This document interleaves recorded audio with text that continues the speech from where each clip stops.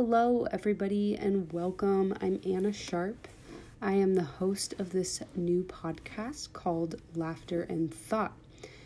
This is a space where we'll talk about humor and comedy and look at the ways in which humor presents itself in different parts of the world.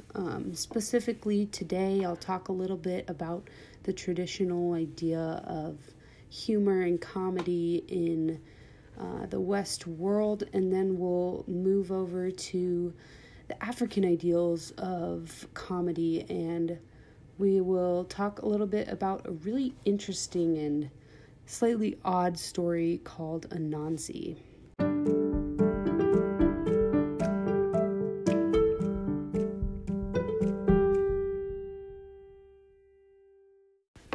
So, when I was younger, my dad used to tell me that the funniest people are always the smartest. And this statement is something that I've thought a lot about in my growth to adulthood. And I think laughter comes in many different forms, and it's not always universal. And I also don't think that the funniest people necessarily have to be the smartest people in the room. Laughter serves so many purposes. It bonds people together. It allows us to connect with one another, and laughter can also allow us to poke fun of societal structures or social justice issues that need addressing. It can kind of break that initial barrier that creates awkwardness to talk about touchy subjects and sort of allow us to dive deeper into those subjects.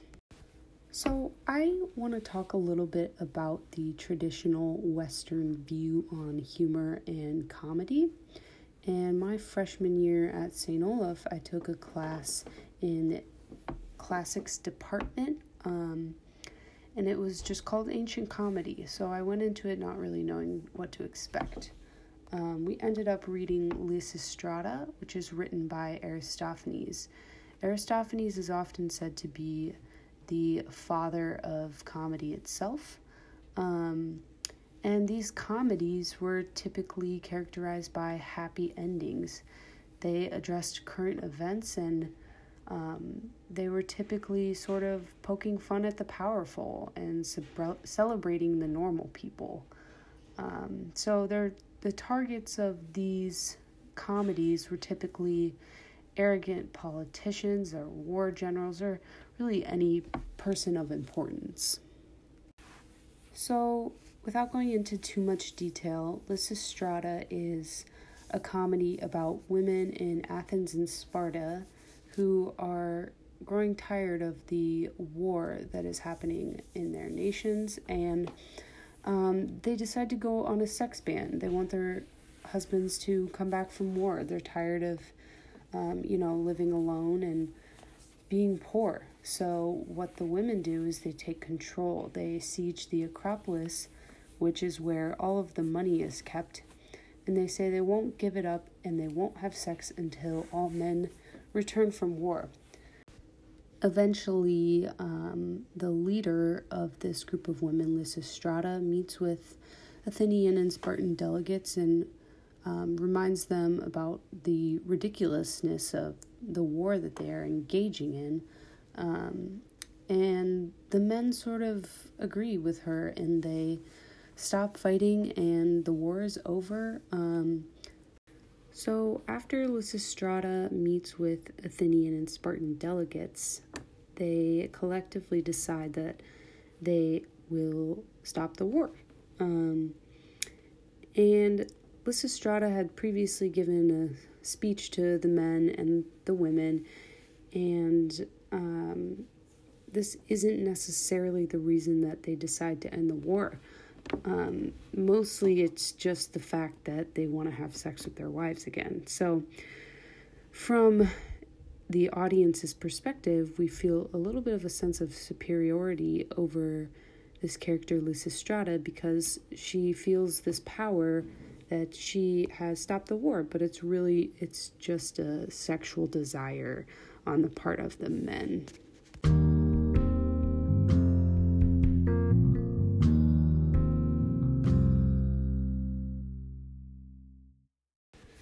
So it's no doubt that Aristophanes was vastly important in shaping our current ideas of comedy.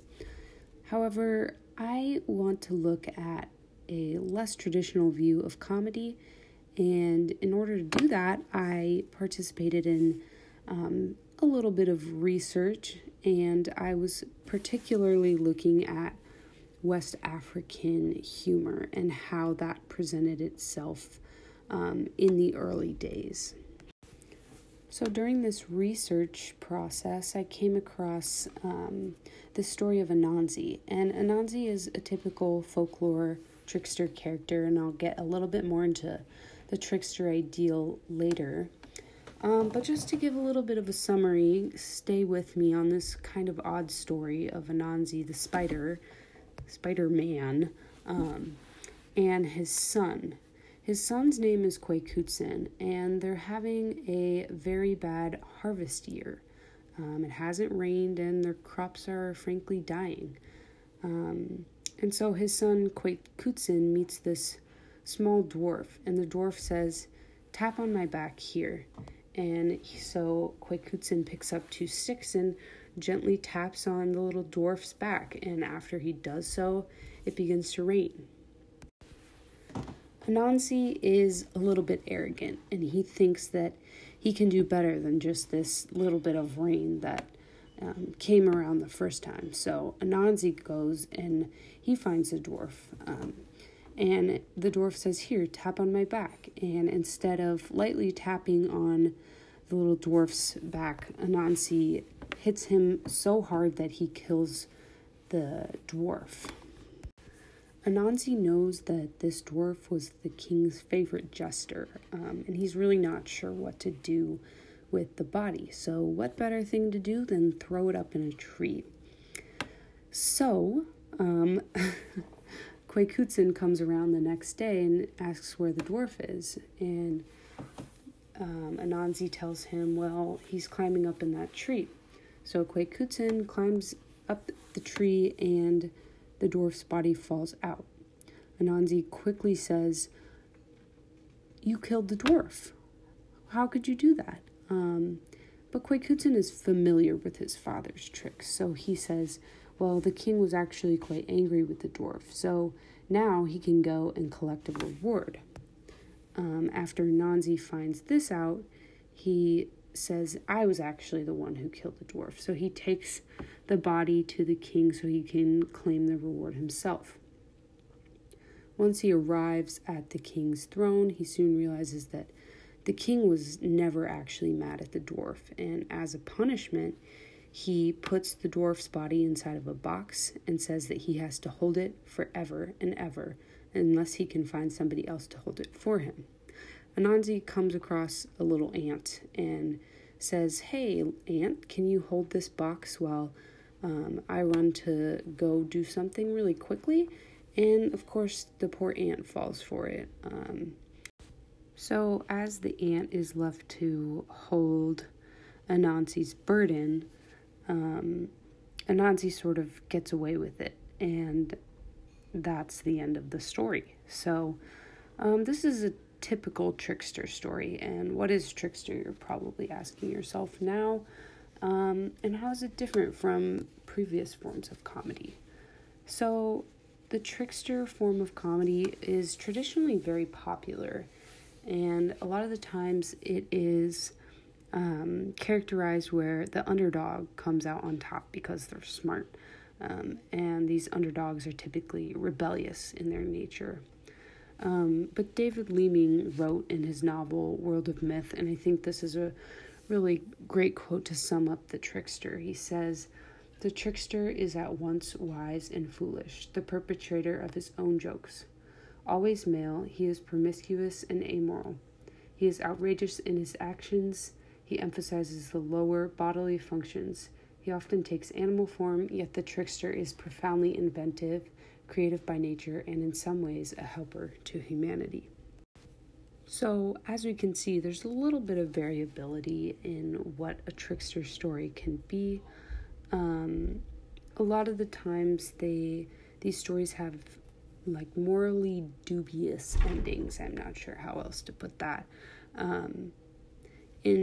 the text Introduction to World Mythology, it states, unlike European folktales, which typically have a happy ending, trickster stories typically end in disharmony.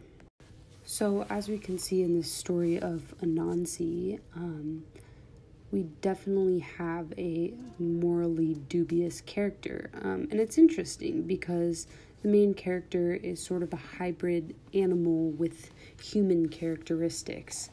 And it's interesting that it happens to be a spider because spiders are typically very resourceful and creative. They're inventive, and they literally make their world. They make their webs. So in comparison to Lysistrata, where we laugh because everything ends up okay, and we feel this sense of superiority over Lysistrata herself, who thinks she's put a great end to this war. We don't really see that in the trickster stories. Since these stories are typically not great models for good behavior, and we can see that in Anansi getting away with everything, I think that the play theory of humor really is acting on this story. We laugh in part because it's so absurd that we would see this spider creature kill a tiny dwarf, throw the dwarf in a tree, and then try and blame somebody else for the dwarf's death. There's not a whole lot of intellect in this type of comedy because it's much more so playing with our thoughts. And what I mean by that is that we go from feeling a sort of sense of anger at Anansi for killing the dwarf to then, oh, he's trying to get away with it, and then he's trying to blame somebody else for this murder. And then once he finds out that there could be a good benefit of his murder, he tries to then take responsibility for it. So we sort of feel this sense of anger and frustration towards him. And then once he finally is about to face his punishment, he sends that punishment on to the next. So just to conclude, we see that these tricksters are typically greedy and lazy. They're vain and impulsive, and they're dishonest, and a lot of the times they're sort of agents of chaos in the society. But not all tricksters are bad. In some cases, they can reclaim autonomy over the oppressed, and allow the audience to begin to think about societal structures that are flawed. The reason that we laugh at these trickster stories and the reason that they've been around for, years and years is because there is just sort of this sense of chaos in the story itself, and it creates an environment in which the audience is enabled to laugh and feel that humor. So even though Anansi passes off all of his burdens that he quite frankly deserves to a poor little ant, we just see the play theory of humor so in play in this story, due to sort of the stupidity of the other characters, including Anansi himself. He is sort of tricked in a way by his brother, and then he goes on to trick the ant into carrying his burden, and a lot of the times the audience is able to laugh at how stupid the ant is for agreeing to carry the box around. All right, so I am going to wrap up. I hope that this has given you some things to think about, and allowed you to view humor through a different lens, and a lens that's not so Western focused. Thank you all for tuning in to this first edition of Laughter and Thought, and go enjoy yourselves. Laugh a little.